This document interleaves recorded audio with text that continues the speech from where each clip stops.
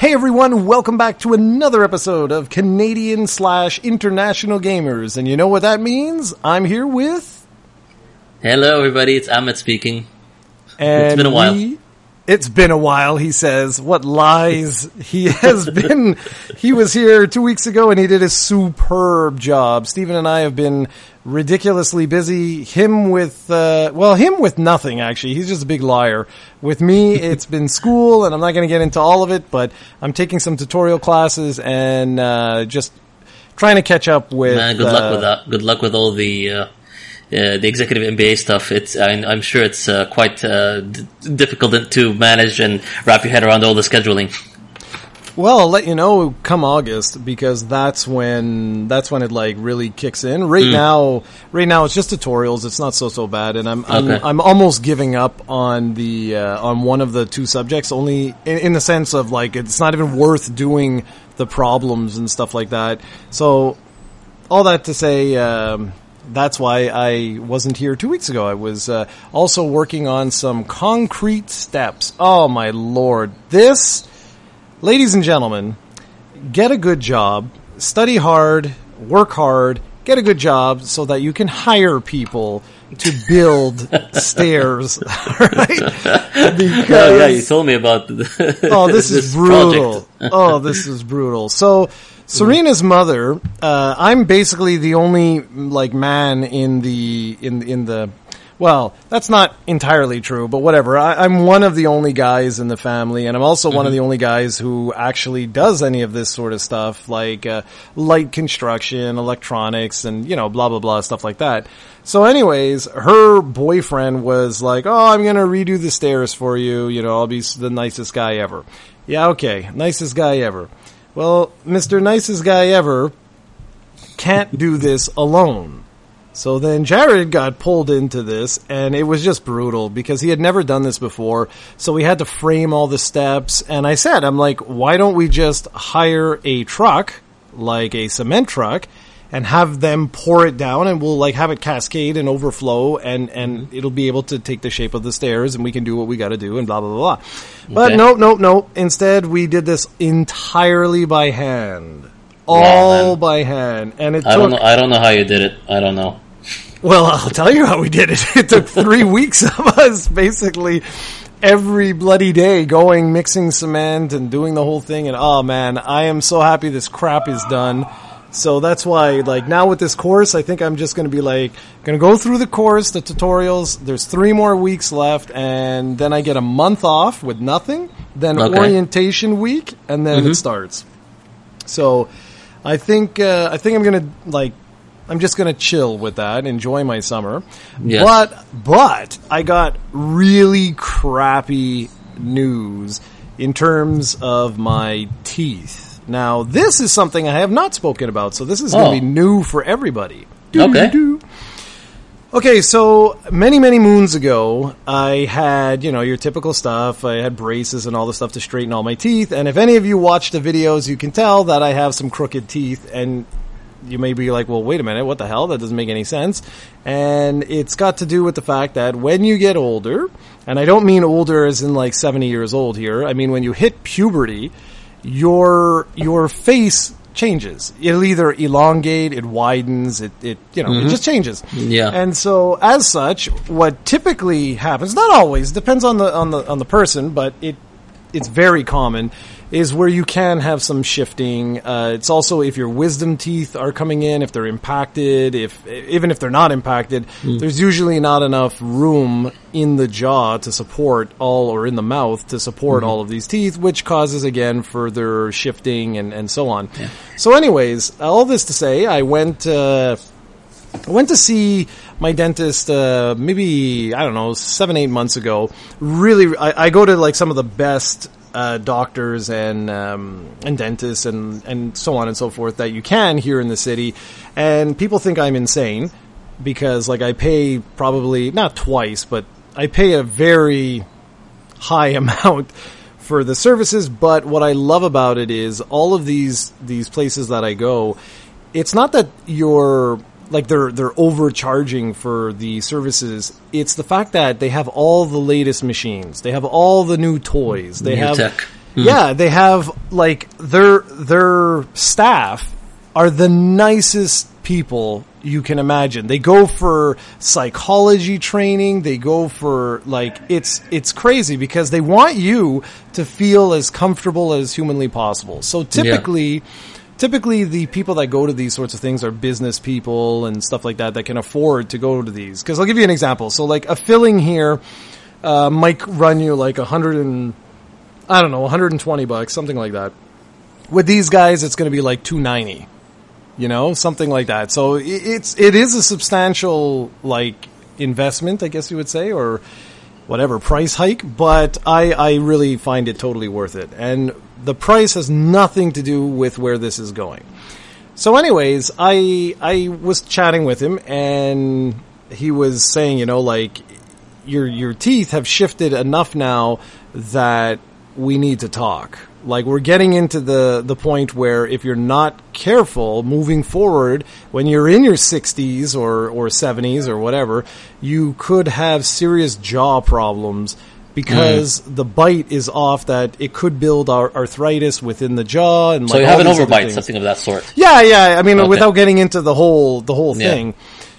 So anyways, he sent me to one of their orthodontists, which again, oh my lord, amazing, all the toys and stuff. It was so cool. Like they were doing all this stuff and I was asking a million questions and they're all laughing at me. They're like, "My God, you're like so inquisitive." I'm like a little boy. I'm like, "This is awesome."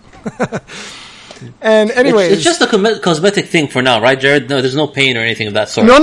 Yeah, and it's not even. Obviously, it will. They're just protecting you in the long run because when you get to the old age, because you can't tell by just looking at me when I'm talking or whatever. But it doesn't look obviously when I see you in the videos, it doesn't really show that you have any like crookedness or anything of that sort. But what it is it's an alignment, and that's where the issue lies. Like, if I wanted to eat certain things, it is starting to get difficult now because only a couple of teeth actually touch anymore. Oh, so, okay. So, like, yeah, it's getting bad, basically.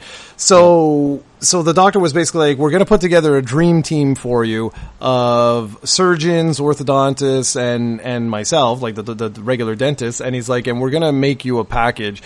So I got the news yesterday and oh man, I was like, this is really crappy because basically no matter what I do, major surgery is required. So at what point? At what point? Like a few years down the road, or when is? Oh well, yeah, no. So first, if I decide, if I decide that I want to do this, it would be in about a year and a half. Okay. Because they have to prep you for this the surgery. Yeah, it's got about. I remember you've been saying that you did wear like a something at night, a brace of some sort, right? Yeah.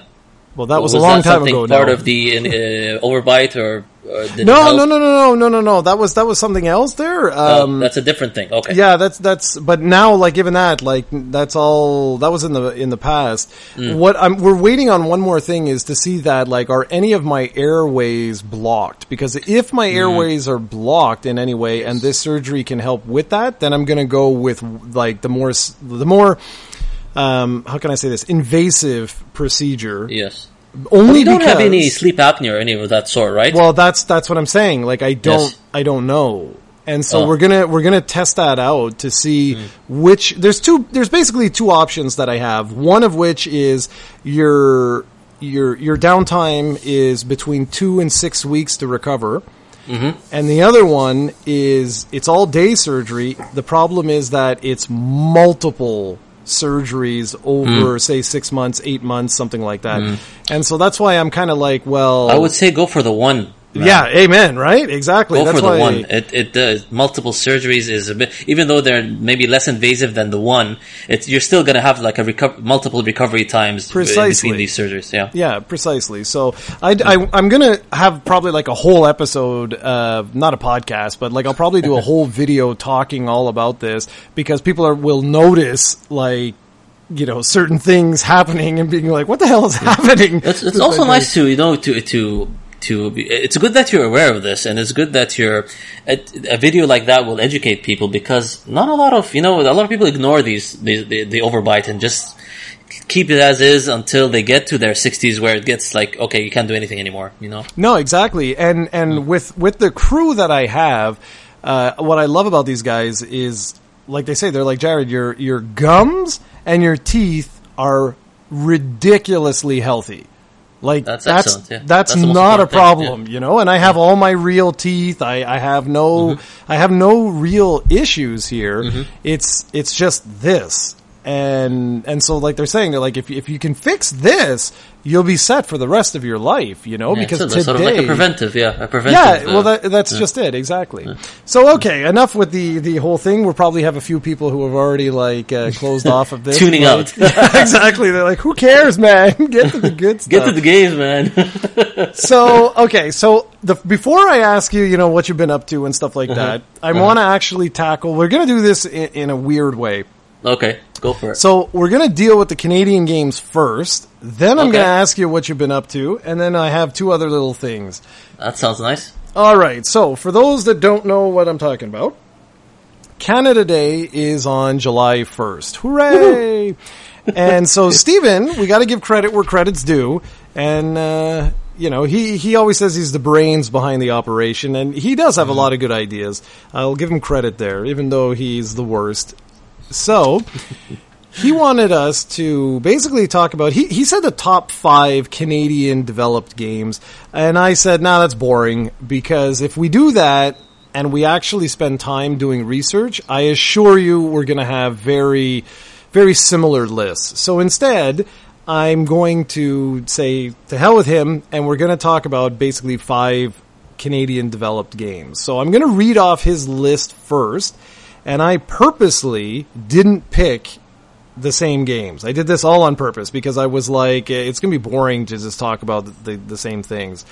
So he put them in order, though, of his top. So that's just tough for him. So number 5 was Batman Arkham Origins, which is funny because it's actually a phenomenal game. Did you ever play that series, the Arkham Knight series? Unfortunately, no. But I was always interested in the first 2, I would say, Arkham Asylum and City. I played a bit of Asylum, but unfortunately it flew over my head with all the games that were coming out at the same time.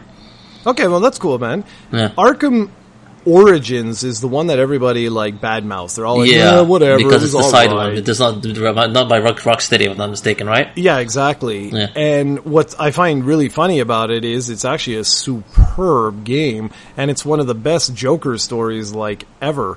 So why do people have a problem with it? That's my question. I don't know. It's weird, and I'd actually like to hear what a lot of you guys say. And I mean, it didn't have the same voice cast, and I think a lot of it has to do with that kind of stuff. Mm-hmm. But I'm very curious to hear what other people have to say about that.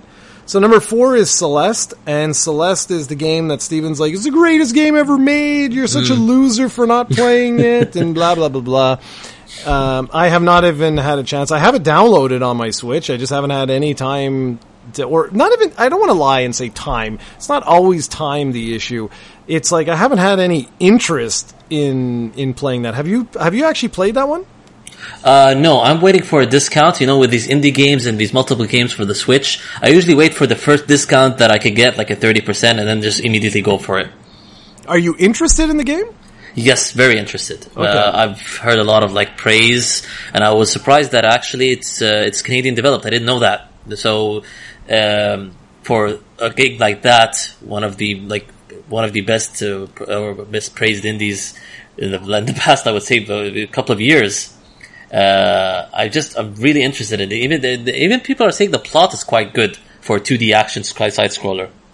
Yeah, I mean, I've heard good things as well, but it's once Steven puts a game on a pedestal, that's it, I'm out. So no. So his number 3 was Severed. Severed, if those that that don't know, is from Drinkbox Studios.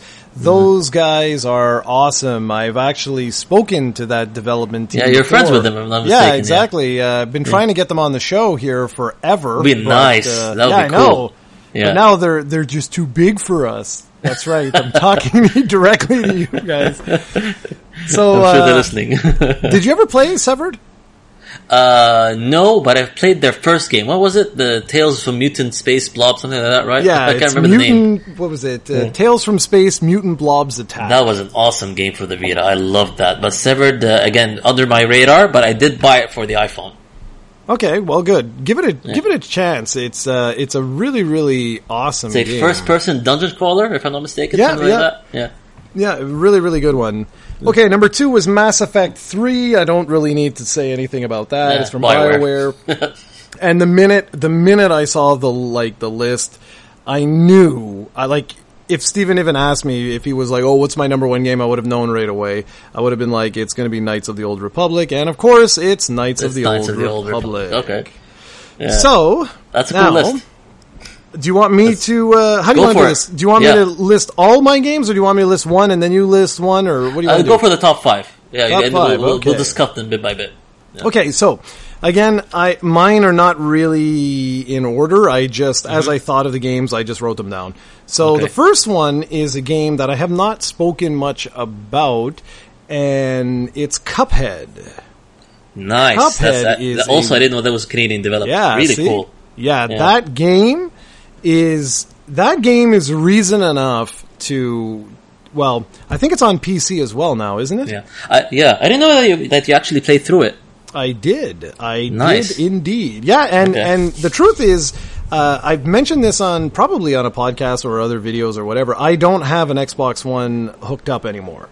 I disconnected my Xbox One a long time ago now because I just wasn't playing it. But I have a good friend of mine that was like, you got to come over and we got to, we're going to go through the game. So we went through the game, and yeah, just that is a game. That is an awesome run and gun game. If you're a fan of Contra or any of that stuff, I really need to check this out. Yeah, the aesthetics alone, I'm a fan of because of the old school cartoonish, like Tom and Jerry aesthetics. I really want to get into it someday. And if you don't have an Xbox One or you don't really have interest in buying an Xbox One, I'm fairly certain it's on Steam. So I'm pretty sure you could just pick it up on PC, and your PC is strong enough that you could handle this to work. Okay, nice. So my number good stuff. That's a good pick. Yeah, see, not bad, eh? All right, so my next one is Guacamelee. I would have probably, I don't know. I'm really not sure if I would have picked Severed, but I wanted Drinkbox Studios to pop up here because they're a phenomenal developer, and they really deserve more accolades. These guys have put out some unbelievably wicked games. Guacamelee is a Metroidvania style game, but it's it's a fighting game. It's really messed up. It's not a fighting game as in, round one fight, but it's imagine if Super Metroid wasn't using projectiles and stuff like that. You had to actually go up and beat the crap out of enemies, and there were a bunch of combos you could pull off and all this sort of stuff. That's what I love about Guacamelee. Yeah. Absolutely amazing game. All right. I wish I had time to play that as well. It felt, the fighting system felt like it's a 2D God of War to me. That's why when I always saw it in motion. Yeah, that's good. Yeah, that's actually that's fair. Okay, so the next one is a game that Steven actually introduced me to. And this is a messed up game. It's another indie game. It's Deathspank. Deathspank is one messed up game. Have you ever heard or seen that? No. Well, you got to check that out. I don't know now. I don't even know what platforms it's available on. Today, it's probably still only on the 360 or whatever, but who knows? But it's basically it itself is a dungeon explorer type of game where you go around and you just it's like a Diablo type of game, but the humor is just ridiculous. Just absolutely ridiculous. I think the second one was the Thongs of Virtue, it was called, or something. I don't know. It's one of the dumbest, most ridiculous games ever. And it was done by Hothead Games out in British Columbia. And anyways, just a brilliant, brilliant game. So there you go, Steven. That's kudos to you. And speaking of Steven, for a guy who's not here, I'm talking a lot about him. The next game is Dead Rising 3. He and I had so much fun with that stupid game at the launch of the Xbox One. It was ridiculous how much we would laugh and do. And when that expansion came out, that Super Ultra Omega, whatever it was, that was just, it was ridiculous. We had an utter blast. I'm glad that Capcom handed over Dead Rising to the Vancouver studio, because I didn't like the first one as much, but the second one I was crazy hardcore into. And it did also have online co-op, and you could match up with random people. It was quite fun to play. I'm sure that it's similar to Dead Rising 3, and so whatever you praised, I didn't play 3, but I played 2. So all praise with Dead Rising 3, I could relate to it because I played the prequel. And I'm sure you would have had a good time too with the third one. And my last game that I wanted to talk about today, I've spoken about this game in the past I believe in one of our Halloween specials. I may have done a video on this. I don't believe I've ever done an actual review of this game, but it is Eternal Darkness on the GameCube. Oh man, you stole mine. I knew it! Yes! That's okay. But that game, I've mentioned. I had to have mentioned this multiple times over the years. I had to have. But that game was the only game to this very day that ever actually made me, like, freak out. And only for one scene. And that had to do with the volume on my TV.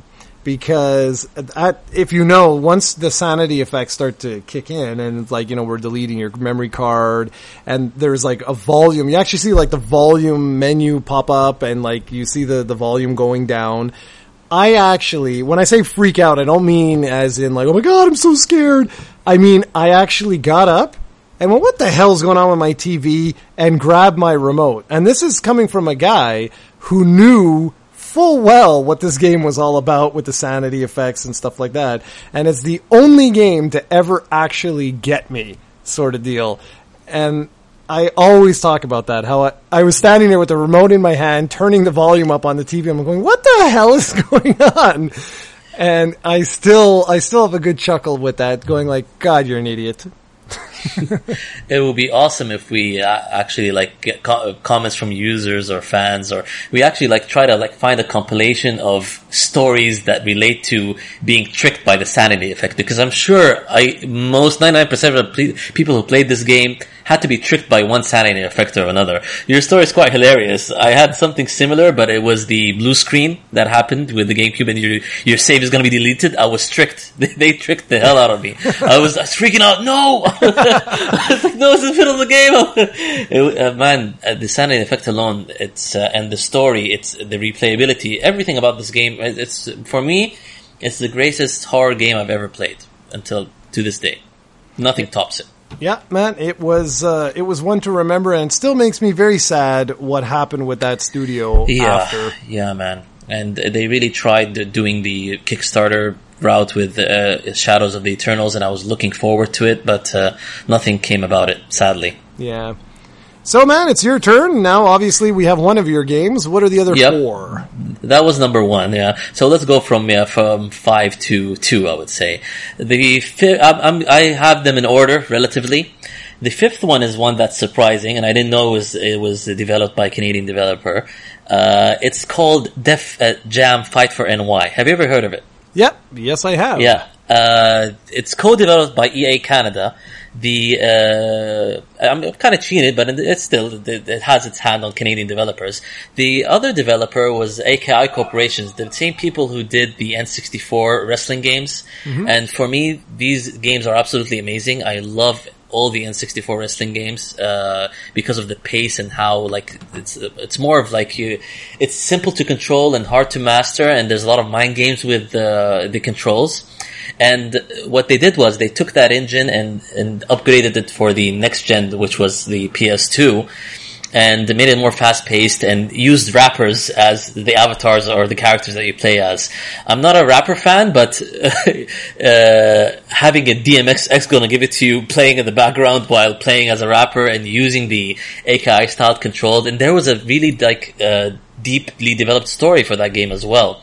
It started with the first game, Def Jam Vendetta, but part 2 for me is one of the best, and is one of the best you would say wrestling or fighter games for me in ever. And I really wish that the dream team of EA Canada and AKI can come back and get something like that. So number 5 for me is that game. I don't know if you played it, Jared.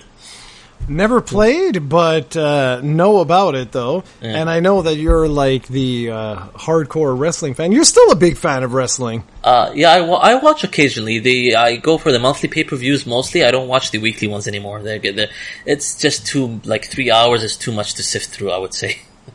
Yeah, well, no kidding. I don't know how anyone does that. 3 hours. Yeah, I stopped. It's too long, man. I just get the YouTube excerpts. They start posting the WWE. They post like these 1-2 minute the main things that happen in these weekly shows. I watch those from time to time, but I stopped watching it fully. It's just too much. Yeah, I don't blame you. Yeah. So number 4 for me is Mario Strikers Charge from Next Level Games. Next Level is my favorite Canadian developer of all time. They're absolutely amazing because they take Nintendo's properties and they make it their own. And they did that with Mario Strikers Charge. As soon as you see the intro of that game and the electric guitars blaring and the more, like you would say, darker side of the Mario universe, you're all in. And Mario Strikers, even the gameplay is quite innovative because they, like what they do with Mario Tennis, they sort of blend like fantasy soccer with a very fun and like rhythmic gameplay mechanic and passing and shooting. It's really cool, and the Wii controls weren't that annoying with that game. They use it once when you're trying to like get the goals as the goalie, and aside from that, it's just all regular controls. And for me, the music. I still recall interviewing the composer, and for me, he still makes amazing music, and he's so underrated, man. I'm just checking the developer Next Level Games to get a list of all the different games. Do you know what the game was for me? The game that really put them on the map? Take a guess. Yeah. Let's see if you can guess what. It's a Wii game. I'll help you out. It's a Wii game, and I was just floored. Yeah, it might be by number 3 on the list, which is Punch-Out. Yeah, man. Yeah. Nice. That's actually my number 3. Good segue there. Perfect. And Punch-Out is even better than Mario Strikers Charge because they really made it their own. A lot of people say that it's, I don't agree that it's racist because they sort of make fun of the different ethnicities, but they do it in a very playful way. And it's quite hilarious, actually. Like, really simple things like when you're fighting Glass Joe and he's from France and the dizzy animation effect is the cross horns instead of birds. Mm-hmm. These type of stuff. It's quite funny. And the gameplay, even though I'm not a Punch-Out fan, I did not play the first 2. This one I absolutely loved. I didn't finish it because it was so difficult. It got difficult towards the end. But the fact that I watched a couple of experts play it, and there are so many ways to like one punch KO an opponent. It's so mind blowing how the intricacies of getting all the gameplays of the old games and just making it new again. You're a fan, man. You're a fan of Punch-Out, right? Yeah, damn right. Yeah. I was very disappointed. I mentioned this so many times over the years, but like the N64 era, as awesome as it was in a lot of different ways with a lot of different wicked games and stuff like that, I looked at it as like the dark times in a lot of ways because so many franchises just disappeared.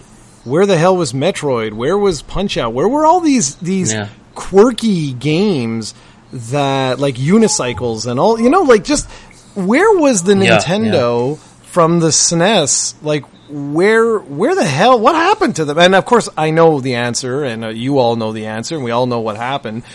Just the N64 took up way more resources than they originally thought it was going to, and then it wasn't as popular, and so on and so forth, and blah blah blah blah. So all this to say that like even GameCube comes out, and that's one of my favorite consoles of all time. I love that little purple box, but there were so many games that I thought by that point, I thought we're gone for good.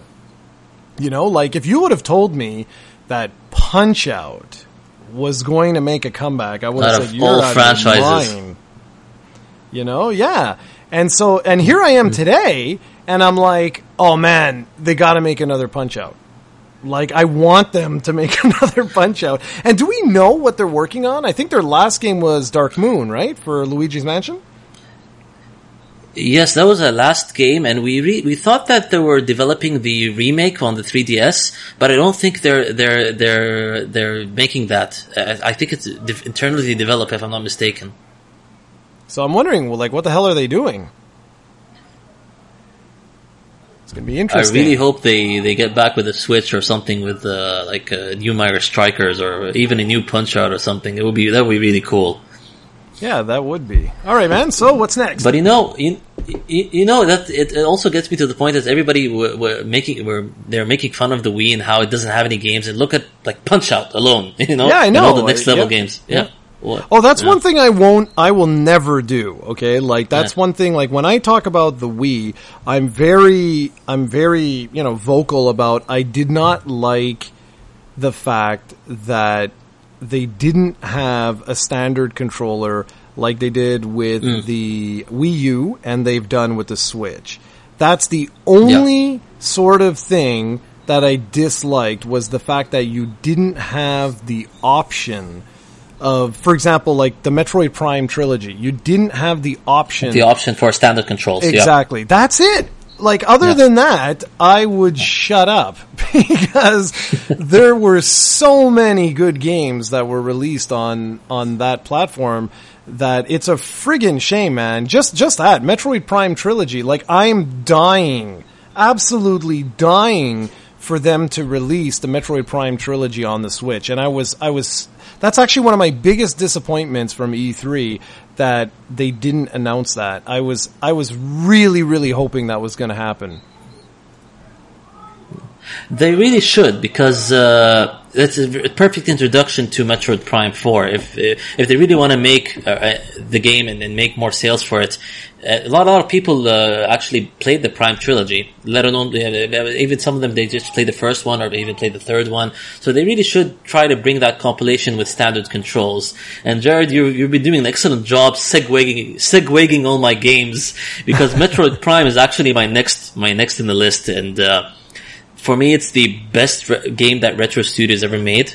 Even though they excellently developed the Donkey Kong Country, Tropical Freeze, and Donkey Kong Country Returns, I still prefer the first Metroid Prime out of all their games. It's just there's something magical about that game. I remember we've been talking a lot about how everybody hated this game when it was announced, because it's so different, like blasphemy, you know? Metroid first person, what are they doing? But they actually, I don't know, for me it's the first Metroid game I played alongside Fusion. They were both released in the same day, so I got them both. And Prime was magical. I was engrossed throughout the whole game, and I still recall the days that I was on vacation and I got my GameCube with me. I think we went to Lebanon, and I still remember the days for me trying to complete Metroid Prime, because I actually cut off for a couple of months, and then I played it during vacation. It was an absolutely magical experience. They successfully, because I was playing it alongside Fusion, so I saw where they took all the 2D elements and successfully recreated them in the 3D space. Yeah. Yeah, that was really something, that one. Like, I mean, I'm the type of guy now, like, I just prefer to shut up, because, like, I don't remember, like, we'd have to go back on, like, the Insider message boards and stuff like that, and remember, like, I don't remember if I was for or against, if I was, I don't know. All I know is that when it came out, it basically shut me up. That was one of the ones where I was just like, wow, like they did an incredible job. And the truth is, the reason why I want the Switch, version of the Metroid Prime trilogy it's going to sound bad, is not for Metroid Prime 2, and it's not for Metroid Prime 3. It's specifically for Metroid Prime, because that, like you, Yes. it was, there's something very special about that game. They never successfully recaptured what they did with Metroid Prime 1 and 2 and 3. I recall playing 2 and I was like turned off by the whole dark light mechanic, and 3, it felt a bit too cinematic for me. Like, 1 was the perfect mesh of loneliness and storytelling through gameplay. I think they did everything with that game. It's going to be very hard to top with Metroid Prime 4. The only thing I could see how Nintendo will move forward with the franchise in Metroid Prime is if they take the concepts of Odyssey and Breath of the Wild and implement it in Metroid Prime 4, in the sense that Samus becomes an actual bounty hunter, and you actually go choose which planets to go to. That's the only way that they could like top themselves, I would say, in my opinion. Yeah, I don't know, man. Honestly, as cool as it is, to see like Metroid Prime 4, part of me is kind of like, I just like Metroid. Because the thing is, like, with Halo come out, with XCOM and all these games, we have moved, like sci-fi games have moved into this ultra cinematic sort of direction now. Mm-hmm. And Metroid is not about that. Metroid is about, and I know people are going to argue, or they're going to be like, what are you, nuts? Super Metroid is one of the most has the most cinematography ever. Yeah, but it's in level design. It's not like, yes. There isn't 50 million cutscenes and all this. And what I loved with Prime was that you had one major cutscene, and then everything else was about you exploring that world, scanning items, and being alone. And that's what the whole rest of the series was. Yeah, man, the scans tell the story. I love when you scan stuff. When you scan stuff, they sort of like... it just tells you what this thing is about or what happened here. I actually love that about the first game. Yeah, exactly. And I love the fact that you were alone. You felt alone. In all the other ones, in 2 and 3, it didn't quite have that same level of isolation, that claustrophobic sort of feeling. And that's what made Metroid Metroid. Is that like you were alone, man. There's nothing you can do. And yeah, I don't know. I'm going to be very, very curious. I'll be honest. I was very surprised that it's actually called Metroid Prime 4. I didn't expect that. I thought they would like put a subtitle or something. Yeah, exactly. So I'm very curious to see the direction they go. But I will say again, I think the wise play here is to get the Metroid Prime trilogy on Switch as fast as they possibly can, or at least lining it up to the release of the other games. Sort of like what they're doing with Shenmue. I think that's a very, very good idea on Sega's part to release Shenmue 1 and 2 HD, knowing that Shenmue 3 is coming out, because otherwise it'd be like, well, who the hell is going to buy Shenmue 3? The vast majority of people have no idea what Shenmue even is. Yes, me included. No, exactly. Back in that days, I need to get I caught up in a way. Yeah, I'm going to be very curious to see what people think of that particular series today.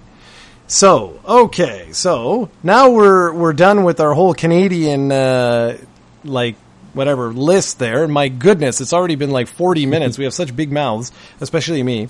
And so what have you actually been playing? Because my answer is really, really simple. I've only played one thing. So what have you been up to?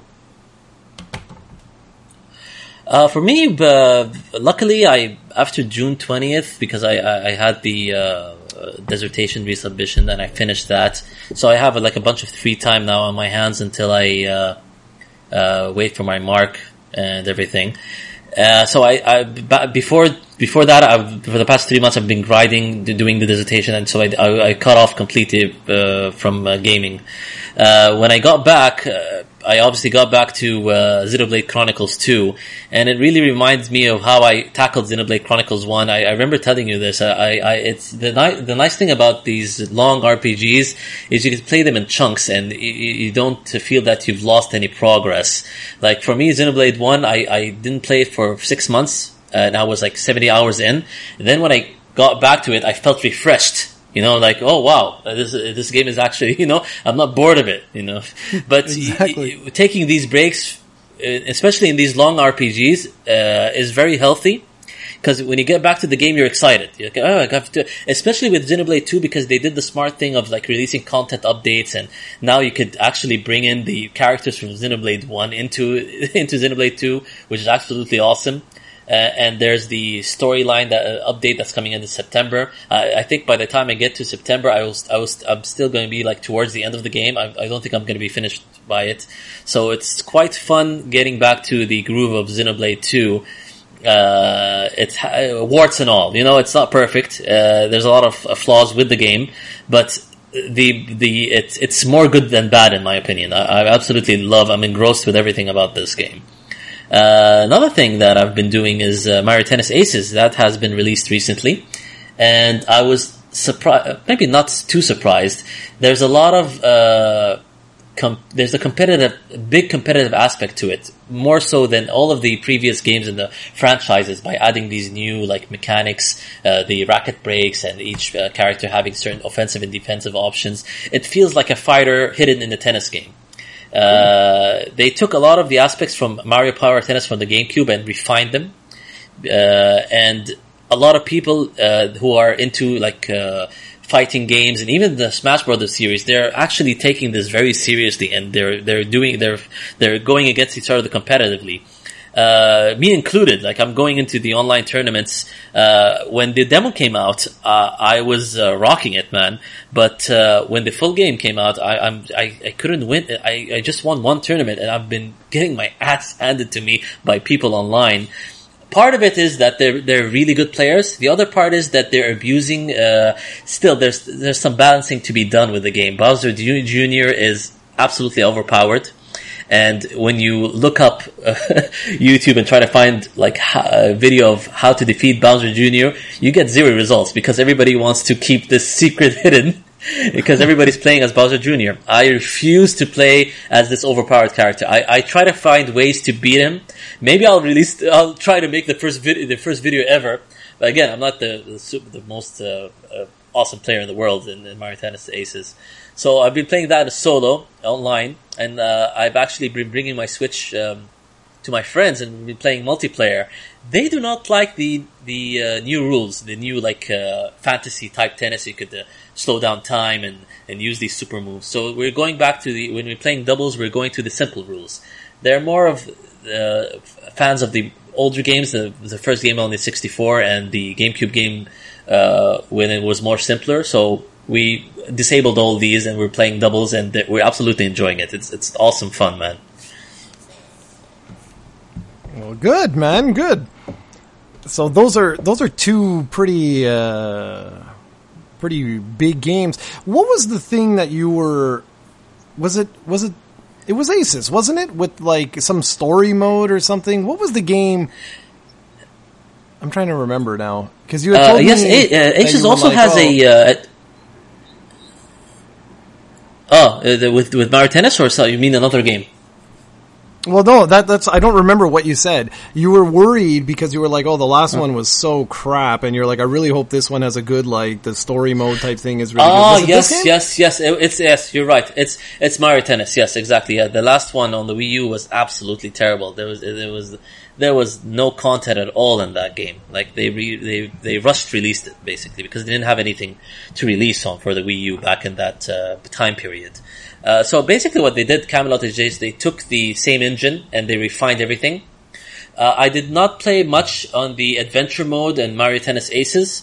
And this is the first time that they ever do an adventure mode for a mainline Mario Tennis game on a console, because they did always do them for the handheld.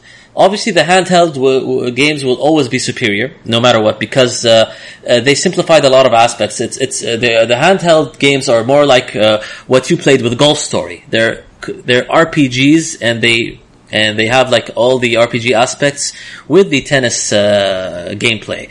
This one, there is some light RPG light mechanics, and it's more like a level based. You go to level 1, level 2, and the adventure mode teaches you how to actually play the main game. It's quite fun because there's cinematics, and they try to like do this really weird like story. Everybody's making fun of because there's this magical racket, golden racket that has like 5 stones. It really seems like the same gauntlet that Thanos holds. So a lot of people are making fun of making memes of that, like Luigi holding this golden racket, the infinity racket, the infinity stones. So it has this really funny fantasy based story, and there's a lot of text. The dialogue, surprisingly, for a Mario game. I played a bit. It's quite nice to play. It's fun. But again, it won't top what you see in the handheld games. Okay, well, that's interesting to know. And I like that. I like the Luigi as the infinity racket. All bow before Luigi. So I actually have been playing basically just one thing, and you'll see it if you notice like what I've been playing on the Switch, which has been Bloodstained Curse of the Moon. Oh, which nice. That's basically, a nice pick, I've played a bit of that. Have you tried that yet? Yes, I did. I've played a bit of it. Not a bit of it. I've like, I didn't beat it, but I'm at the final like castle at the top. The final boss. I could not beat this this final boss. Okay, but is it your first time? First time I ever play a Castlevania type game like this. Okay, because you have to beat it a couple of times in order to get like the real ending type of thing. And I don't want to spoil it. I don't want to spoil it for you, but interesting. The game actually changes. So it's not exactly the same thing when you go through it again, and that's all I'm going to tell you. Okay, I'll leave it at that. Nice. So I thought I was like, why is it short? And now no, it's not so. It has replayability. That's cool. Yeah, big time. I love. Oh, so that's why the first levels had some places that you can't access. Exactly. Oh, now I'm like putting 2 and 2 together.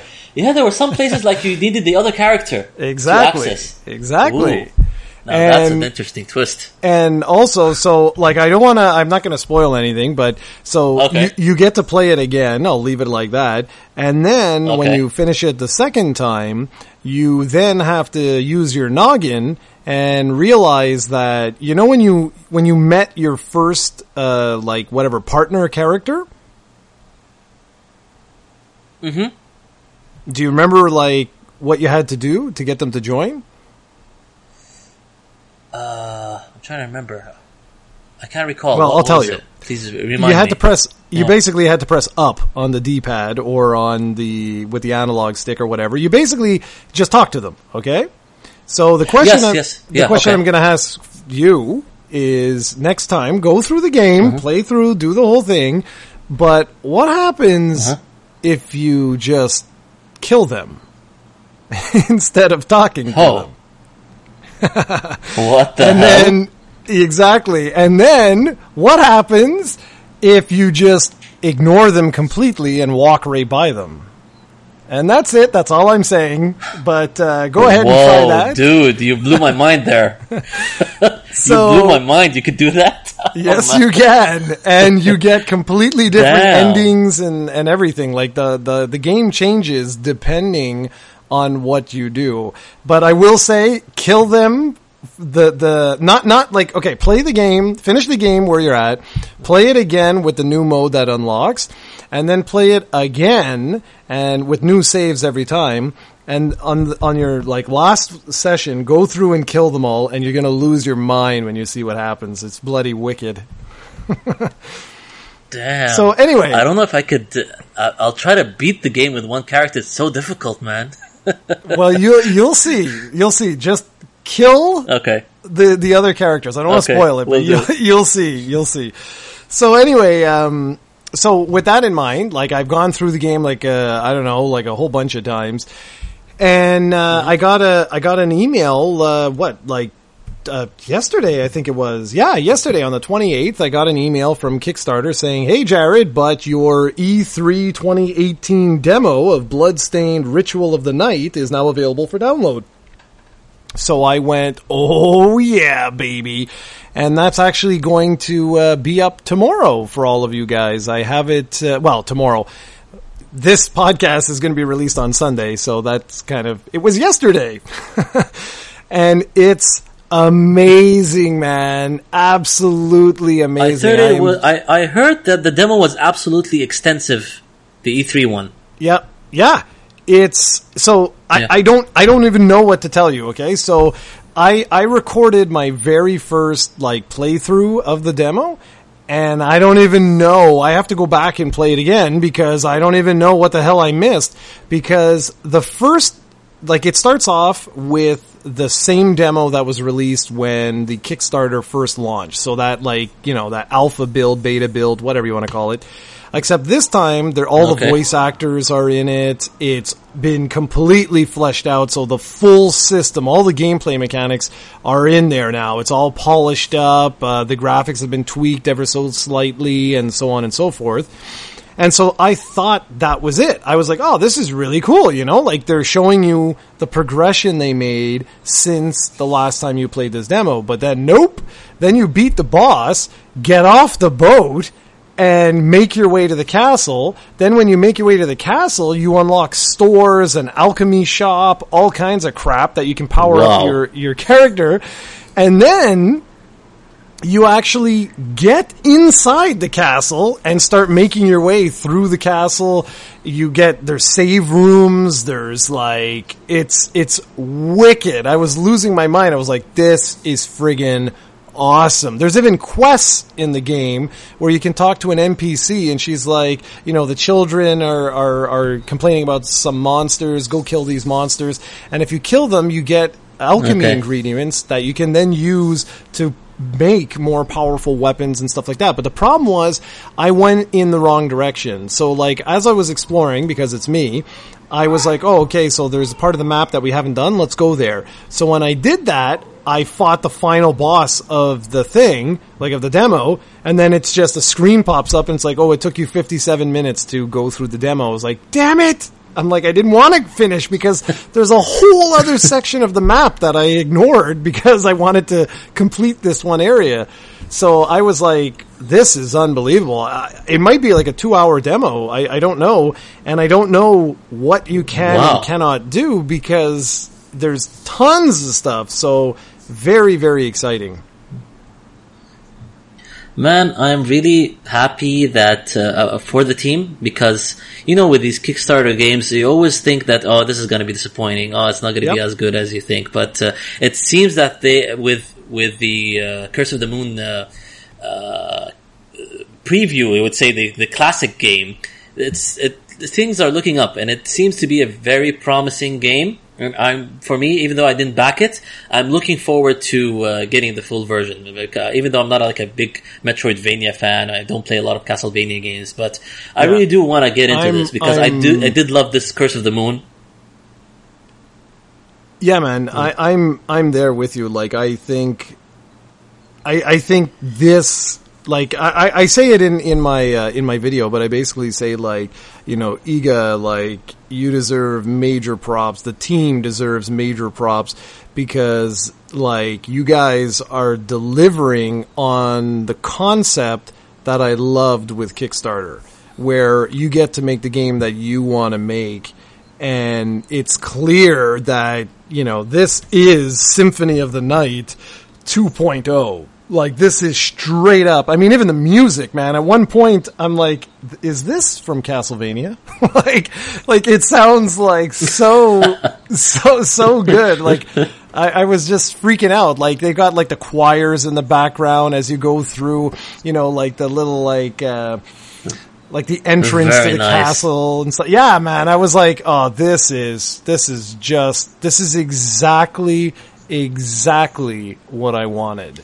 And so if the final product turns out like what it's shaping up to be, I think this could actually be the single best game that's been released on Kickstarter. This could be like a new franchise, you know, like it could really introduce us to a new franchise. And I even have questions because I don't want to spoil it for anybody, but like if you play Curse of the Moon, some of those characters are featured in Ritual of the Night, and I friggin' love that because it's like I have now nostalgia for those characters. Like I care about those characters. So when they appear, how ironic! They did it in a very smart way. Oh, know? yeah, even man. though they're at least close to each other.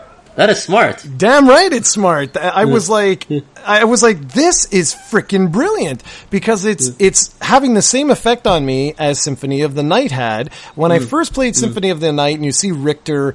It's like, oh man, you know, from Rondo of Blood, or for most North Americans and Europeans from Dracula X, you're like, oh, that's so cool. And then when you get further in the game and you realize, you're like, holy crap, but like, there's characters from Dracula's Curse, from Castlevania 3 in here.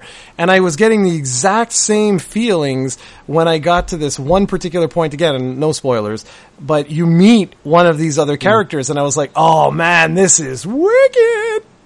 And so really, very nice. Yeah, really. That sounds so exciting, dude. Really looking forward to this. I'm really, really looking forward to this. Same here. You hyped me up now.